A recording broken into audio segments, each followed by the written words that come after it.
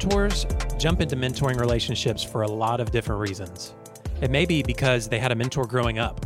It could be because they know what it's like to not have a dad around.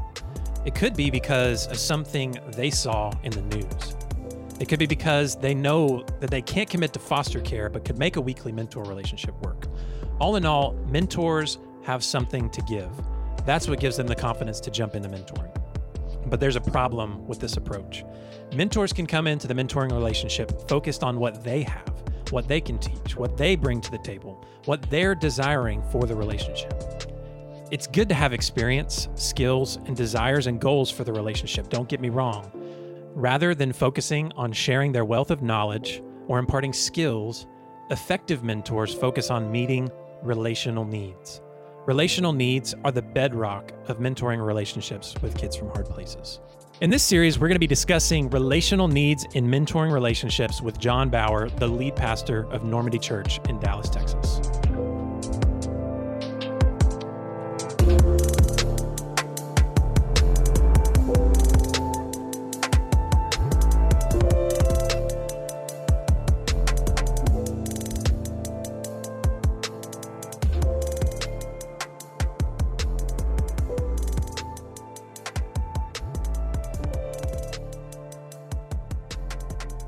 Welcome back to the You Can Mentor podcast. My name is Stephen. You know me. I'm here with my special guest for the fourth installment of the Relational Needs series. His name is John Bauer. Yo. Was that intense enough? I feel like I needed to step it up. Yeah. I mean, it's like we're jumping into the ring. Oh, I know. I might as well. Heavyweight champion of the world.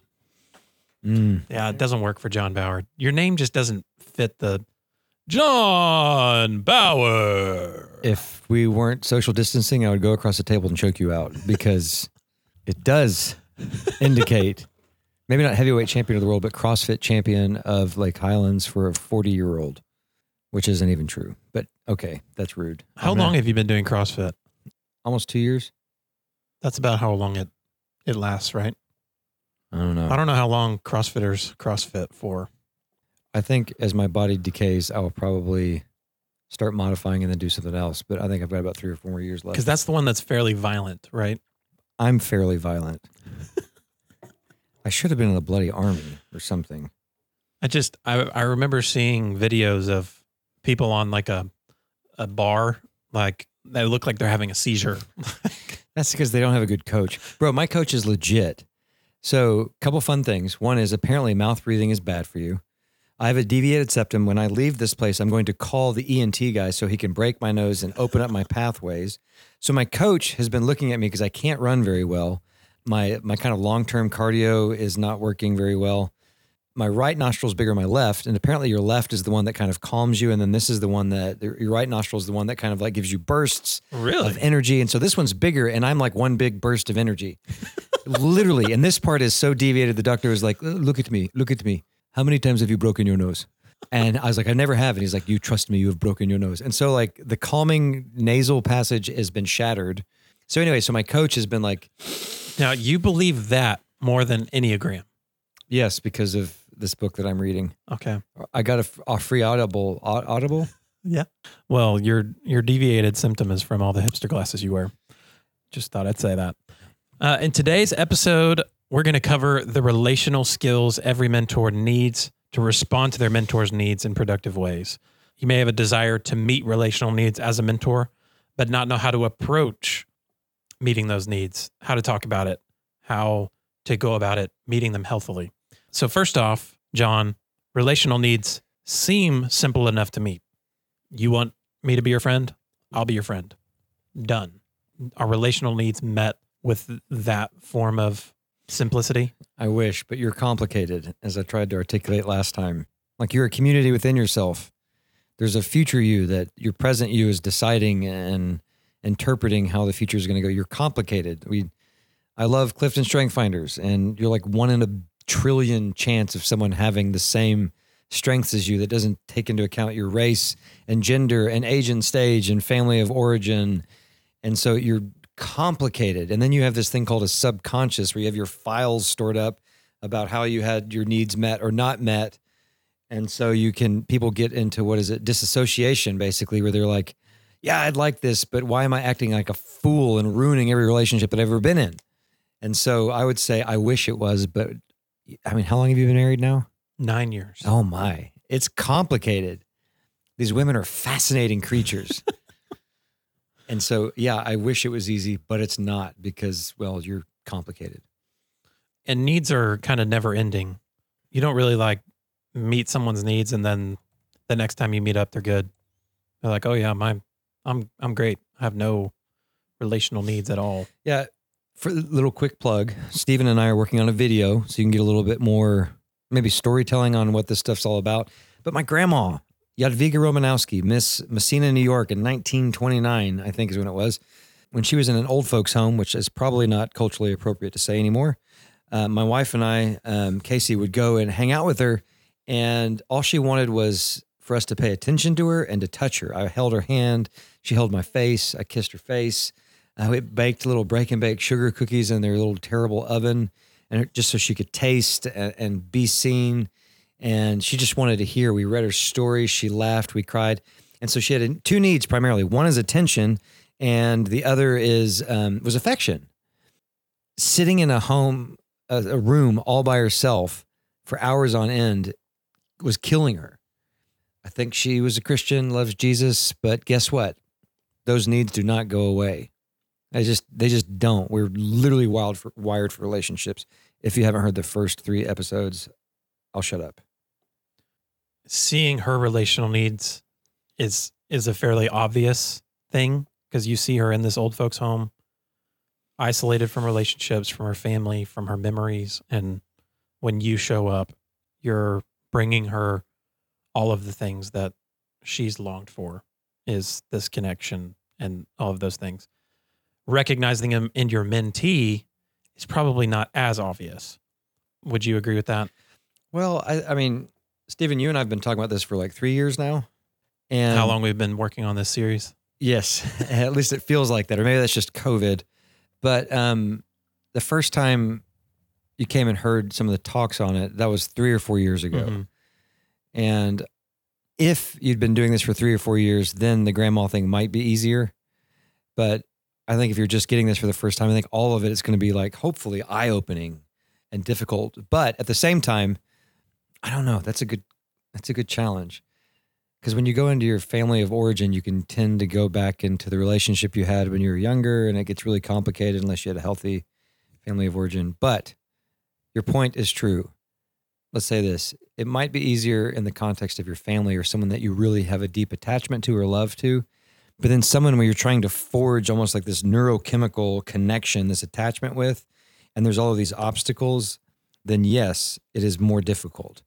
Throw in cross-cultural, age and stage, all that other stuff. Yes, it's like literally you need a miracle, which Jesus prayed, let them be one. Mm-hmm. Holy Spirit, Father God answered it in Ephesians 4, you are one. So anyway, I'll get off that. But yes, I would say it is difficult. Even if you want to do it, it's difficult to navigate that. Maybe more so than your family of origin. You bring up this kind of concept of emotional responding. Mm-hmm. Could you talk about what that is, and then maybe what that looks like in a mentor relationship? For you and I, or our spouses, we have some history together, and it might be easier for us to say, I think I'm hurt. I think I'm angry. I think I'm sad. And then explain why, whether it's our spouse's fault or boss or work or, sickness, whatever. But a kid, it's like fascinating to me. Every time I teach on this with like pretty much well-raised people, I'm like, did your father ever teach you how to repent or ask for forgiveness? Or did you ever see your mom apologize to your dad or vice versa? And they're all like, no. I'm like, well, why in the world did you think you were just going to magically learn how to apologize or to not yell at your wife or shut down emotionally when she comes at you, quote unquote? No one's ever taught it to you. You haven't seen it modeled. And so what's really, really hard is if these kiddos and you're trying to respond to them, they're not going to act in any form or fashion that is nice and appropriate and buttoned up. They didn't go to the school that you went to where you like had to learn where the forks go and learn how to like wipe your mouth appropriately and not talk with your mouth full. Like None of that's there. So why in the world, like the emotional responding is going to be harder because they have no grid for it. Theirs might be shut down. Theirs might just be, I'm going to scream. I'm going to run away. I'm going to go full accusatory, whatever. And so it's really hard to even like think on your feet to see the need behind the deed, to respond in such a way that actually causes their brain and their cortisol level to go down, their fear center, their fight or flight center, to go back into a place where they can attach. And so we all need coaching on this. This is very difficult. And if we could do this in the world today, by the way, I think this is a huge solution to all the ish that is floating around, because it takes that relational intercept to be able to get there and meet the need, in essence, before people can even think rationally, because their fear center's flipping all out over the place. So emotionally responding is like the phrase, so what I hear you saying is you feel this way, and that leads to is this. Stupid. So that's an example of poor emotional responding.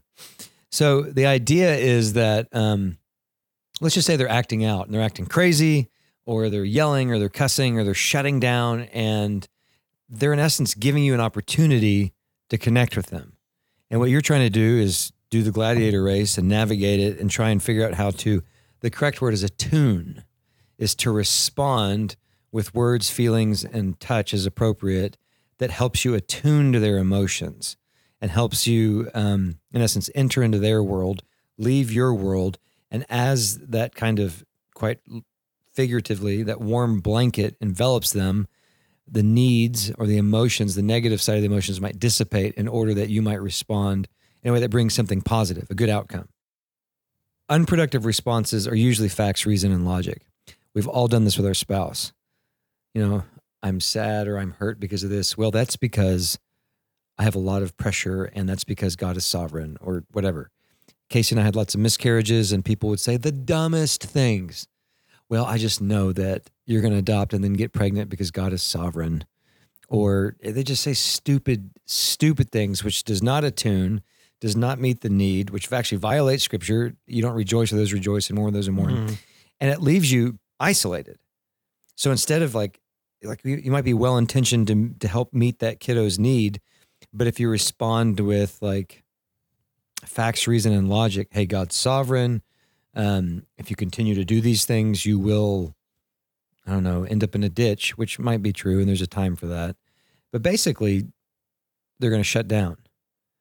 And so the idea is like, how do you actually attune to them? How do you enter into their world without using facts, reason, and logic, without criticizing, without like leaving their world and entering back into yours and saying, well, when I was a kid, you know, my dad left me and beat me, and you didn't get beat, so you need to shut up. You know, that's really extreme, but we do that stuff all the time.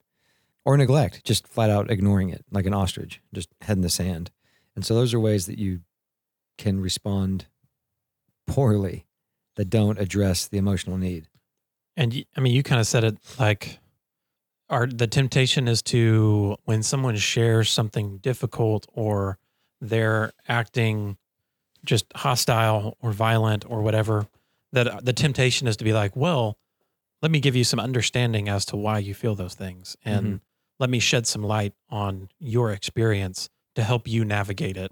Right. Which seems helpful, but a better way is just to communicate that you understand, not to communicate to help them understand. Does that make sense?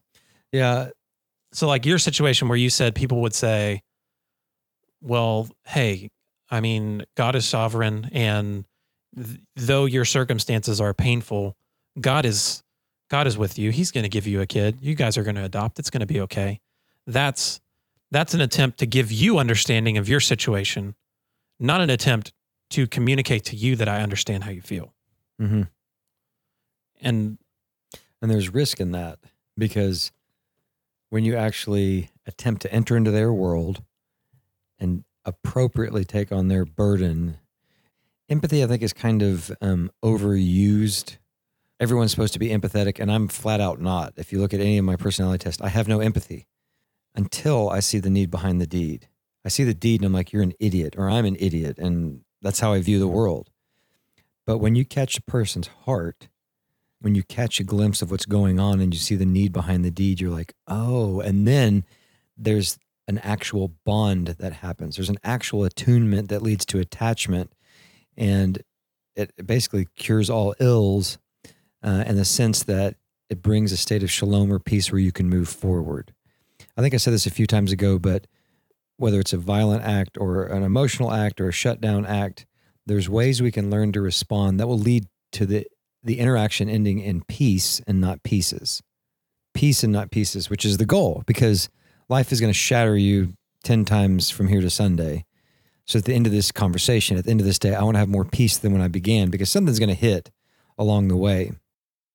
I think the key in a mentor-mentee relationship is learning to see the need behind the deed, learning to see those obstacles to relational unity in order that you can know and be known. And as that kiddo is known, you're going to see the walls crumble down. You may not have solved their fatherless need, their need for food, their need for math help or ADHD medicine, but in that moment, they're going to have just a glimpse of the kingdom, which is shalom and peace and safety, which is going to give them the ability to actually express what's on the inside, good or bad, which is going to give them the opportunity to be known, which is going to give you an opportunity to know them. And that in turn is going to give you the opportunity to attach to them, which is actually a way that you love them. And as you love them, that's what actually reshapes their brain and brings healing and restoration to whatever ill there is. And what's not going to help is, well, a fact. God is committed to you. What's really going to help is I'm committed to you and I'm not going anywhere, and I'm going to prove that week after week after week after week after week, no matter what you do. I'm sure you've run into people who, when there's a rift, the idea is like, well, we're going to shut the book on that. We're not going to address it, and people disengage. Yes. Self-reliance. And so that could be, I mean, at least a case that I've seen is that when people go through a difficult moment in life, some people respond by, I don't know what to say, so I'm just going to not say anything. And like, I remember when my best friend, his mom, she had cancer and she was not doing well. And in that moment, I just felt this uneasiness of like, I don't even know what I would say. I don't know how I would respond if I even saw her in this dark moment. And so my thought was just to not engage. And she ended up passing away. And that was really difficult on me because I was like, I just felt this shame connected to, I did not engage in that. And now it's over. Mm-hmm. And then I guess the other side of that is like, when you do engage, you engage you're not attuned. You're just disconnected from reality or where they're at. Mm-hmm. Yeah. Bro, that's so profound, actually. That's so good. So the first thing is, I would say relationships are always worth it. Christ didn't die for my church to grow. He didn't die for my kingdom to be built, but he died for relationships, which requires risk, which is in essence faith. And relationships are always worth it. But knowing what I know about you, strengths and personality, it's like when that conflict comes, a couple things. One is you may not have had someone who actually showed you, well, this is what you do in this situation. You just show up. Like when my granddad, who was the pastor, and then my dad did it as well, is like when the stuff hits the fan with people, show up for 5 minutes, say, hey, I'm here. I love you. I'm getting out of here. I'm not staying long. Let me know. And my grandfather did that all the time. My dad does it to this day. And it's like, that was something I was gifted. I was shown how to do that. And so you're looking at even like that idea of what are your tendencies? Self-reliance, self-condemnation, or selfish. And so it's almost like in that moment, you're defaulting to those things and not actually taking the risk of what's driving you. Because you know there's a tension. You're like, how do I respond? And I'm just going to shut down. And part of that is because you haven't been shown, at least at the time, a way to do it. I think the idea, and even when you do, you're going to blow it. You know what I mean? Even if your heart's in the right spot, they won't like it. Whoever it is, chances are. But I think that risk of engagement on an emotional level where you let it actually impact you is the hardest part.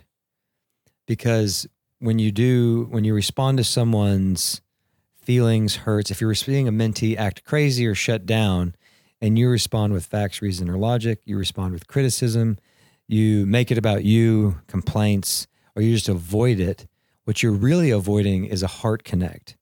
And the heart connect is a risk. It is scary, and it will actually hurt you.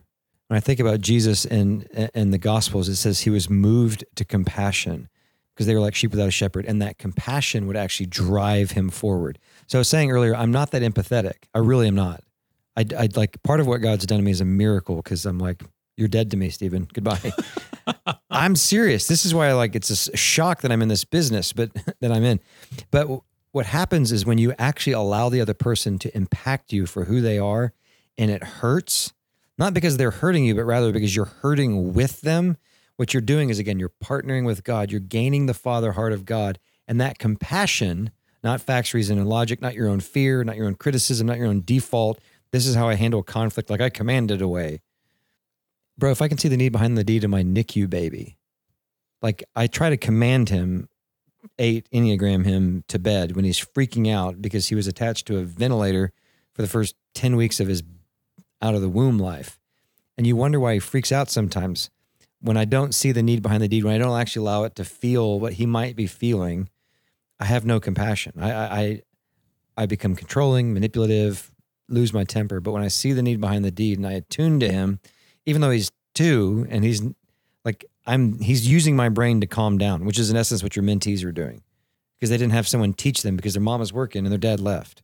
So in those places of emotionally responding where you actually allow it to, that idea of vulnerability, and as is appropriate, vulnerability where you feel what they're feeling, is terrifying. Which is terrifying. Like, if we actually felt what the Black men and women are feeling right now in our generation, if we actually felt what the police officers are feeling, like the good guys, you know what I mean? Or even the bad guys, why they are acting like they're acting. If we actually allowed ourselves to be vulnerable enough for relationships so that we could know and be known, is terrifying, because what happens if we actually know them, they could hurt us, or we actually are known, we could be hurt. And so this idea of emotional responding is really hard. It's what we want, but it has to be taught and imparted and modeled and all of these things. And it just takes time. Yeah. And that process isn't simple, of learning how to do that. No, I mean, get married or be in a business partnership or anything is terrible. And it's not just a quick fix. It's emotional responding is not emotional resolving. Is that a good way to put it? Yeah, because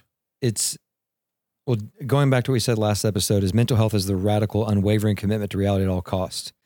So for my wife and I, what we've been through on numerous fronts, it was not okay. Whether it was where she was at physiologically, where I was at spiritually and emotionally, where we're at with the context of our church, it was not okay. But the choice that we had was it wasn't going to be resolved, but we could choose the piece and not pieces. It's like you take 2 or 3 of the pieces and put it back into piece. And so you're a little bit more whole than when you left. And that's what this idea of emotional responding does, is that with the mentee, you're not going to solve the issue of the fatherlessness in the first year of meeting. But what you can do is help put Humpty Dumpty back together again, like his brain, to where he's got just a little bit more peace. He's got a little bit more empathy. He's got a little bit more compassion that he's received, so that he can sleep a little bit better. So his fear center isn't flipping out all of the time, which I guarantee you most of the time it is. So you ain't going to fix it because you ain't Jesus, but what you can do is come together, put 1 or 2, and it starts to become this beautiful mosaic. You're playing that, you're partnering again with God, with others, and it's healing for yourself. You're going to see in that moment, you'll see, like, God's not screwing you up when he put these people with you. Like, there's going to be something in this kid's story that hits your story, and it's going to make you have a need for emotional responding. Like, someone's going to care for you. Like, he's either Lord and your shepherd or he's not. You know what I mean? And so he's going to put you two together, not just for him, but for you. And in that moment, there's going to be places where you're going to start to see your own kids, or you're going to see your own heart, or maybe you're going to see your dad or your neighbor or their story. And then in that moment, you're starting to put this beautiful mosaic back together. Instead of pieces, there's a little bit more piece, because like you said, Stephen, it's just not going to be resolved overnight. I mean, it takes, like you said, 25, 26, 27 years for a man's brain to fully form. They're just boys who can shave, at 30, living in their mother's basement playing Fortnite. Anyway, so yes, it's going to take time, but the goal is peace and not pieces, which I just love that phrase. Yeah. I also think what a mentor relationship establishes is that sense that we are made to care for others and be cared for by others. And the analogy that's in my head is go with it, baby. Let's run this metaphor. Home ownership. If you buy a house, you're taking on a lot of challenges and repairs that you don't expect if you're renting a place versus owning a place. In home ownership, like, it's one thing if the windows aren't insulated very well and you need to change that. It's another thing if the doorknob's broken. But even if you resolve one issue, there's always something else going around in the house that's off. I mean, just the other day, we recognized that there is a leak in one of the roofs or on the ceiling of our third bedroom in our house that we never go into because we have one child and he's in one room and we're in another room. This third bedroom, no one goes to unless, we have someone living with us. We don't right now. Praise the Lord. But we needed eyes to see and recognize where the issue was so that we can address it. Mm-hmm. I think in home ownership, there's always an issue to be resolved, to be fixed, and you need eyes to see all of this space and to be sensitive and aware so that we can respond to those issues and fix it. I just got my roof replaced 2 years ago. Why do I have a roof leak? Why is my ceiling broken? But that's kind of a picture of life. Like, we think we're going to get to this place of resolution when really the things that we solved 2 years ago are still creating leaks in the ceiling. And it's necessary for us to partner together in relationship to recognize those things and maybe go to the rooms that you're not always going into to recognize. So a mentor is kind of the person that is jumping into your life, recognizing or being sensitive to, like what you said, the need behind the deed, not so that we can reach resolution, but so that we can respond to it and work toward health. Mm-hmm. Is that a good? Yeah, but you gotta have a vision for health, which you talked about a little bit last time. And you cannot impart what you have not received. So even you gotta have a vision for your own. I used to say vision or die, and then people would get in the way and then they would die for my vision. And that's not the point anymore for me. It's vision gives life. And so part of what, by the way, shout out Pete Scazzaro, the gals at our church are doing Emotionally Healthy Women. Our woman, there's Emotionally Healthy Church, Emotionally Healthy Spirituality. But he says something similar to what Coburn says, my shrink, about unless you're committed to reality, you're going to be unhealthy. And so for Christians, so long, our emotions, you have the fact, and then you have the thoughts, and then the feeling is the caboose. But the feelings are really what are driving us, whether we like it or not. And so I think in the context, because you said last time, the idea of having, yes, it's important to have a vision for that kiddo. And part of the reason why you need to have a vision for that kiddo is so that when it fails, God can work in your heart to address that room in your heart that you haven't let him into because you haven't needed him until that moment where there's a leak now. There's a crack in the foundation, and this little 8-year-old Hispanic boy has exposed it more than anybody else. But I think that having that vision for what emotionally healthy life, a house well lived in, and what that could be like in this kid, because the goal is health. Yeah. I mean, even more than we go back to from the Christian standpoint, and I was earlier listening to some of Forerunner's vision casting. It's awesome. But when you think about your role in the context of a mentee's life, can you save them? Can you heal them? No, that's all Jesus's job. He's the great physician. He's the savior. And so part of it is getting them to a place, being part of that mosaic, putting piece together just in little bits and pieces so that there is health, because healthy people tend to make healthy choices. Unhealthy people tend to do stupid things, which we all do. And so I think about like your role in that. Yeah, like having a vision for what health looks like in the mentor-mentee relationship, a vision that you can invite him or her into that they can participate in. And that's another huge thing, even on emotional responding, is that when you've actually attuned and enter into their world, then it's like you're sitting side by side, looking up and envisioning what your relationship could be like. And so I love what you did earlier. You're talking about your mentee and saying push-ups or slam dunk or whatever. But instead of you dictating it, it's like you're inviting up, just like God does with us. Fill the earth and subdue it. You shall be for me a kingdom of priests. The dwelling, he is pleased to dwell in us, the dwelling place, John 1:14, and then Ephesians, I'm forgetting it right now. But what you're doing when you're able to attune to them and then meet needs and see the need behind the deeds is you're able to bring them up into partnership so that they're creating it together. And you can't do that unless you're safe. Like earlier, you were talking about you felt some shame for your not entering into your friend's mom's world or whatever. I would say that's guilt. Like you violated a value, a relational value. And when that stuff's happening, you're not going to feel safe to actually express yourself, to be creative and to thrive.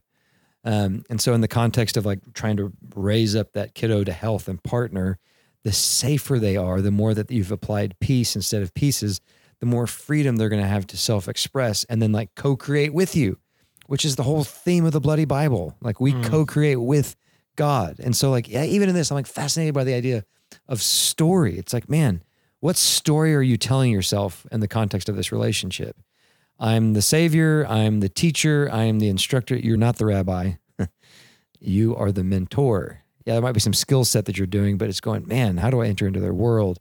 How do I attune? Because what you're doing in essence is bringing up to their destiny and giving them peace instead of pieces so that they can help create what it looks like to be healthy. And you mentor them in that, hopefully, by God's good grace, and give them practicals and other jazz. But anyway, that's what's coming to mind off of that, some of those thoughts you just gave. Yeah.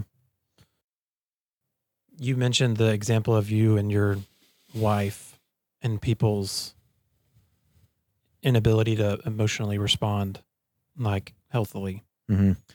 I think adults are more able to express their loss, disappointment, frustration, difficulty, and that pieces part. Like they can explain their pieces. Mm-hmm. And that helps whoever's responding to recognize, okay, what's my role in bringing these pieces back to peace?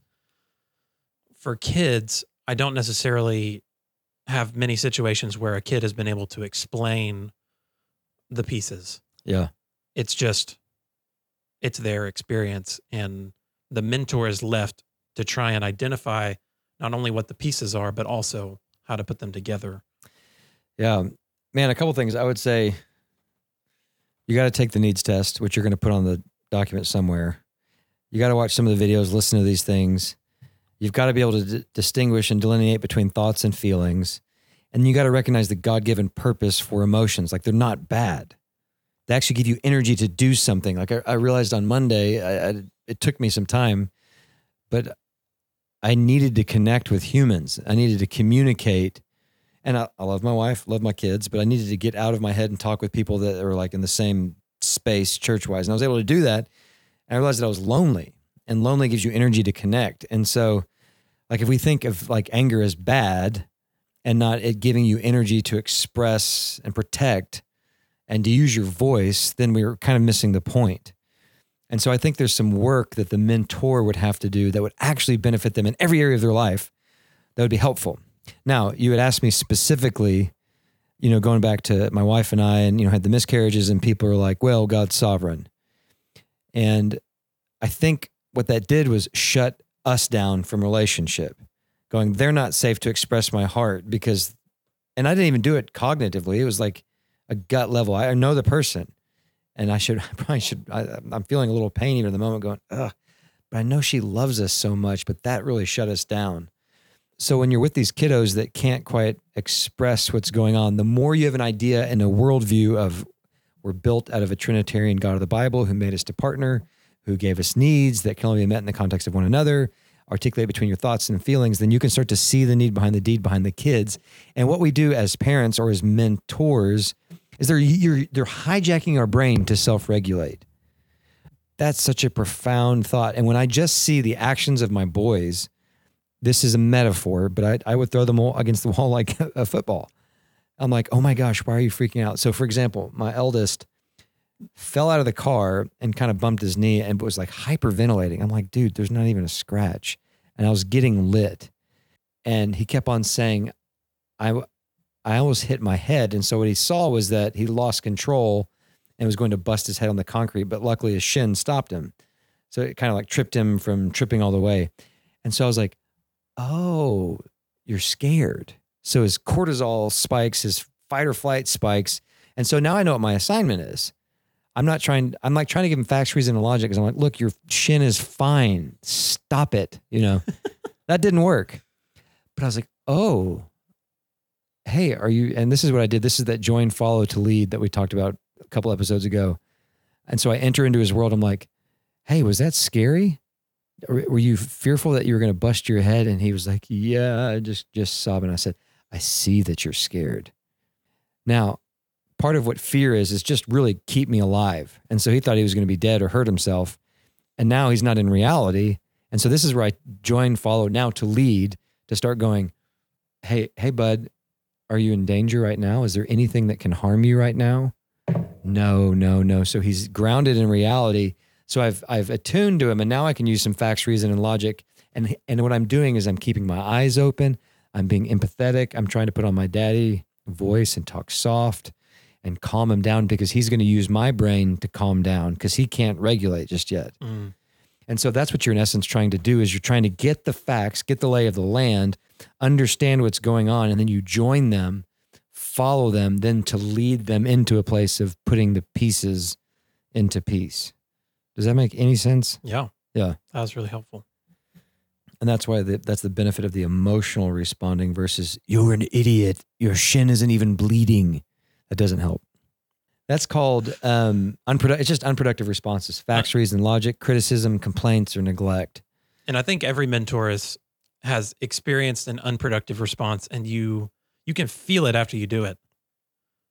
Would you say that's true? Yeah, before you really think it, you can feel it, which is a trip.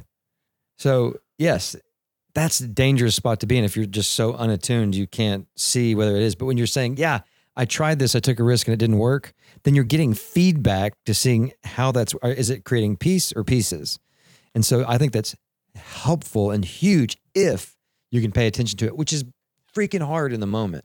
Yeah. Especially in chaos. But anyway. I feel like it's good to acknowledge that every mentor is in process just as much as the mentee is in process.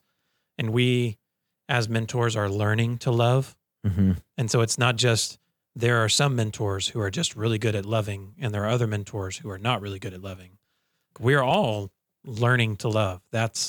It demands process. Mm-hmm. And I remember when I was in college, I went to this, it was a charismatic prayer night. There was a girl that I really liked. She's now my wife.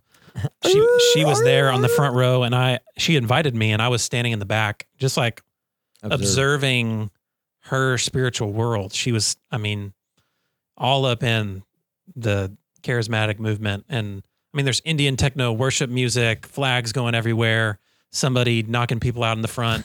And I'm just taking it all in the back. And some guy walks up to me. Your fear center is going, am I safe? What's going on? It was not my experience because I didn't grow up in the church, but the one church I did go to, if the music got over 180 beats per minute, you could tell everyone was a little concerned about what was going on and had to cool it down. This guy walks up to me and he says, "Hey, can I pray for you?" And at this point in my spiritual journey, I'd never had someone actually ask to pray for me. And so I was like, sure. He said, good, because I feel like you have a spirit of discouragement. I've been watching you, and it just seems like you really need prayer. Now that moment stuck with me for probably 7 years because of how... negative or positive way? Negative. Because I mean, after he said that, I was like, well, I feel like you have the spirit of discouragement because you just gave it to me. Yeah. And in that moment, I mean, something that I had to grow in and recognize was that in that moment, that guy wanted to love me, but he didn't know how. Mm-hmm. And that created in me a wound where I was afraid anytime someone asked to pray for me, because I assumed that when someone asked me that, they were recognizing something off within me. Yeah. And so I guess in a mentor relationship, I think there's a greater measure of risk when we view the relationship in this, I'm solving you, I'm fixing you, I'm going to recognize all of the areas that you're weak or that you need help, because then that creates in this foundational relationship for a kid from a hard place who may not have very many adults or father figures or mother figures in their life, to then establish what that relationship is I'm here to fix you. I'm here to call you out and be overly aware of everything that's off. Does that make sense? Yes, that's exhausting for both parties. But what you're saying based off the prayer example, and then how it's like the difference between emotional attunement and responding versus facts, reason, logic, or even spiritual response. It's almost as if you're saying you can enter into it on the wrong foot and inhibit growth, and even that idea of partnership. Like I'm here to save versus I'm here to serve, or I'm here to guide versus I'm here to rabbi you and teach you all the things. Yeah, I think that's our cultural understanding of what a mentor is. Yeah. Is that we know everything and we're going to help you with all your issues. Mm-hmm. But that's not the mentoring that we're trying to go for. Mm-hmm. And why not?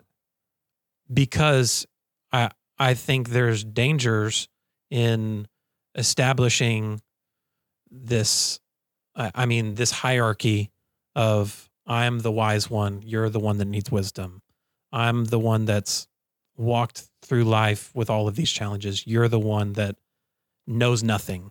And I think the mentoring we're trying to establish is the mentor is speaking power, speaking life, speaking affirmation, speaking acceptance into all the places in the mentee's life that are not because the mentee has earned it or deserved it, and are not because it's not a trying to establish our own sense of accomplishment. Mm-hmm. I think there's a power dynamic that the kingdom breaks. Mm-hmm. Like Jesus doesn't come just to teach us everything about life.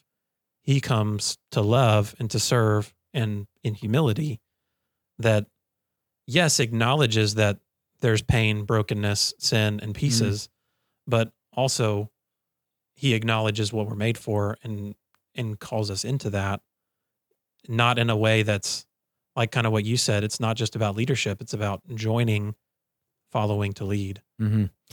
Yeah, we could talk about hierarchies and all that other stuff, because I would like to understand, because there should be an element of the kingdom does flip something, but there is an element of the join, follow to leave through servant. But what I hear you saying is the core is that relational thing, which goes back to what I think this is all about, the kind of wired for relationships, is like our identity is shaped in the context of relationships.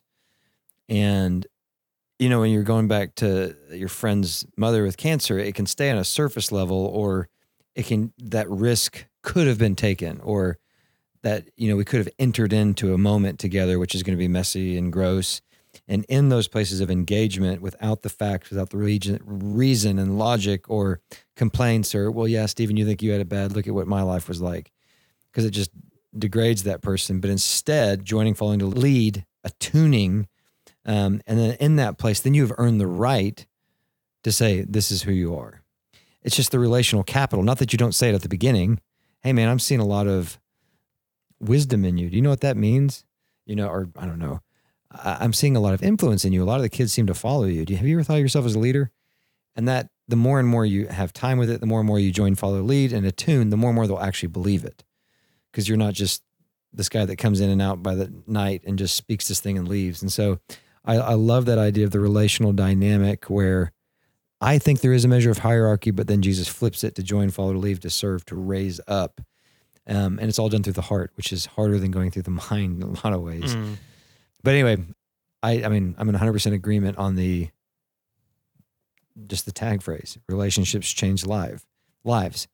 But if it's in the facts, reason, and logic or emotional disattunement, you're not going to actually bring the change that you're wanting to, the depth and the breadth of it, the peace that you want to bring, unless it is mutual, unless it is you leaving your world, unless it is actually getting a picture for who they are. And that just flat out takes time and a lot of mistakes. So I like those thoughts actually deeply. So yeah. Are there any other unproductive responses to emotional needs and hurts that we haven't discussed yet? I mean, there's a lot, but sum them up. Facts, reasons, and logic, criticism, complaints about myself, neglect, just ignoring it. But I think I want to give you kind of two things to end with, maybe three. But some of the phrases that you can use that help draw it out, and we've talked about this a little bit, is like, hey, tell me more about that. Or, hey, you're acting like this. Does that mean you're angry? I see that you're angry. That's that join, follow, to lead. Or Stephen, I see that you're moving your finger. Are you feeling some anxiety? I see that you're feeling anxiety. Whatever. Like my tell signs are always, you can kind of tell when I'm anxious because I'll start doing this little number with my forefinger and thumb. And so it's like, hey, John, you're doing that thing. Are you anxious? I see that you're anxious. And so it's like you're starting to kind of attune with their brain. I'm going to hide my hands from you for the rest of this. I see that I don't like that. That actually makes me feel a measure of sadness. And then using emotional words to respond to an emotional word. And then there's some relational words that are facts, reason, and logic that help. And this is what was so true of my wife and I, because long story short, her father had left. And so always worried that a man would leave. And so a lot of the first from engagement till 2 years was her issues. My issues have been the last 10 years. So I trumped it. But a lot of fear would come up and I'd be so pissed. I'm like, what are you talking about? And then I'd start to see the need behind the deed. And as we would close out these interactions, I would say things like, hey, I'm never leaving. I'm never going to leave you. No matter what you do, there's no way I'm leaving. Divorce is not an option. We weren't even talking about that stuff, but that's just, there's some relational commitments that you're making that are really, really good to help just ease and bring peace to the relationship. So those are some actual positive responses. And even the vulnerability as is appropriate, like, and then the example you gave in like episode 1 about where you're basically called a racist. And it's like, it's not about apologizing where you're not wrong, but confessing, agreeing with the truth. Man, I see that I acknowledge that you've had some racist things in your life, or I can see how that's happened. That's really tough. I don't understand it all the way. I want to understand it more. And I think there's some places where you as the mentor can be vulnerable that will actually help bridge that gap. And it's confession. It's like, hey man, I didn't respond that well. You saw me get really angry. How'd that make you feel? Yeah, but I was wrong. Because for the most part, you're probably not sorry, but you're just wrong on some of those things. So I think that'd be helpful to articulate along the way that kind of help that move from unproductive responses. Whereas an unproductive response would just be dismissive. Yeah, would drop, whether it's facts, reason, logic, or criticism, it's going to cut the relationship off. It's like that conflict and chaos is bringing the chance for attachment. It's the Weezer song, here's the pitch, slow and straight. All I have to do is swing and I'm a hero. And then they're softballing it up to you. Yeah. Will you be there? Will you accept me?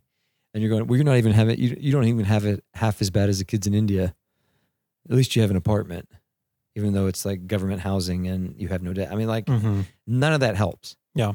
So I'm reading Beverly Tatum's Why Are All the Black Kids Sitting Together in the Cafeteria? Wow, that is an uncomfortable title. A very long title.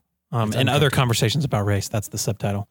But one of the things she mentioned, particularly in this vein, is that kids are living in a racial like society.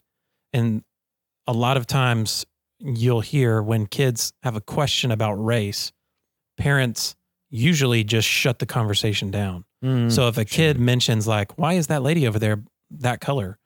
Parents are more likely to say, shh, don't say that. And that dismissiveness of actually just addressing naturally, like, oh, she has more melanin in her skin. Like, and I understand kids might not understand that, but that's more constructive than just saying, shh, we're not going to talk about it.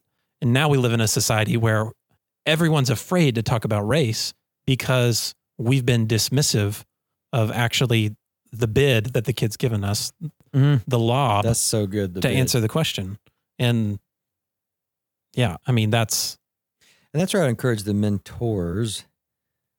You're going to blow it. So you have to speak, even if it makes you look like a fool, because I can't tell you how many times in the context of being a pastor where I've wounded someone and God used it to heal someone because I actually repent. I think I told you this story somewhere along the lines, but my sister's best friend, we went to a wedding together with her, my wife, my sister, and her best friend. The AC went out. I was pissed and I lost it. The next day we were at church. It was at Antioch over at Pearl Street, right? Bryan Street. And I went over to her and I said, hey, look, yesterday I responded with a lot of anger and that was wrong. And I imagine that made you feel unsafe and scared. And she sobbed. And I was like, oh my gosh, I'm a terrible person. What happened was it was her father. That's what her dad did without repairing. And so the key in this is you repair. And so when you speak, you get softballed something and you blow it, but then you come back and acknowledge it. That's the confession part. That repairs the relationship. That's what's lacking everywhere, is a lack of repair. And the way you do that is with emotional attunement, not with facts, reason, and logic, not with, well, it's because my daddy didn't love me either. You know, that just, none of that helps. But hey, yesterday I was angry. I lost my ish. That is not the father heart of God. I am wrong. Will you forgive me? Poof. You know, and then I was like, what's going on? And then I just was hitting on a nerve, and you're going to speak and blow it. You know what I mean? But if we at least in that humility make a chance to repair, at least give it the opportunity, there's going to be more peace than pieces at the end of it, which is so comforting. Yeah. I have this thought to kind of, I think, as an encouragement that I would use to close for the mentors.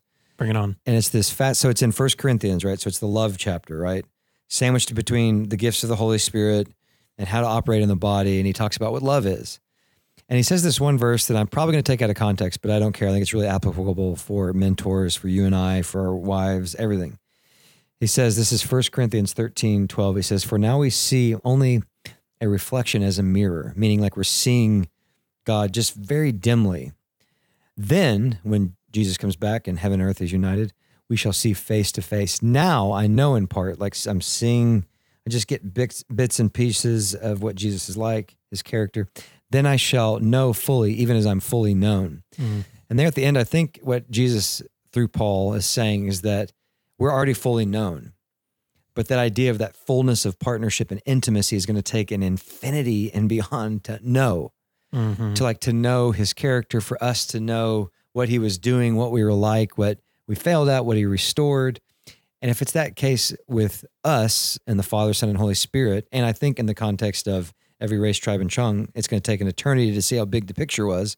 How much more difficult is it now going to be for us to enter into our mentees' world in such a way that we're going to know, even as we're fully known? Like the knowing there is not just that we know our mentee, but there's that mutual knowing. And so my encouragement would be just be steadfast in the process of being with them, because you're going to blow it, but you can mentor. You're made for it. You're literally designed for it. It's incredible. And so that'd be my encouragement. Stay steadfast. Give yourself grace, because it's tough. And it's going to cause your junk to come out. But if you can relationally commit and work on this stuff, you will see transformation in your life and in theirs, and it'll be awesome.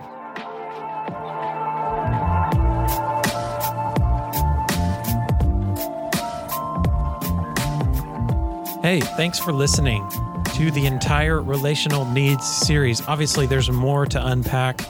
John has actually put together a resource, a video series that talks about relational needs. I highly encourage you to check out that resource on his website. John, what is your website? jsbauer.com. jsbauer.com. We'll leave that in the show notes. Reach out to John. We'll leave his contact information in there as well. If he's willing to contact you, we'll leave that to him. I'll pray about it. Thanks for listening. Subscribe to the podcast. What are you doing if you haven't clicked that button yet? And we'd love to hear your feedback. Let us know what you learned from this series on our social media. And if you picked up one thing from the Relational Needs series, let it be what John has said: you can mentor.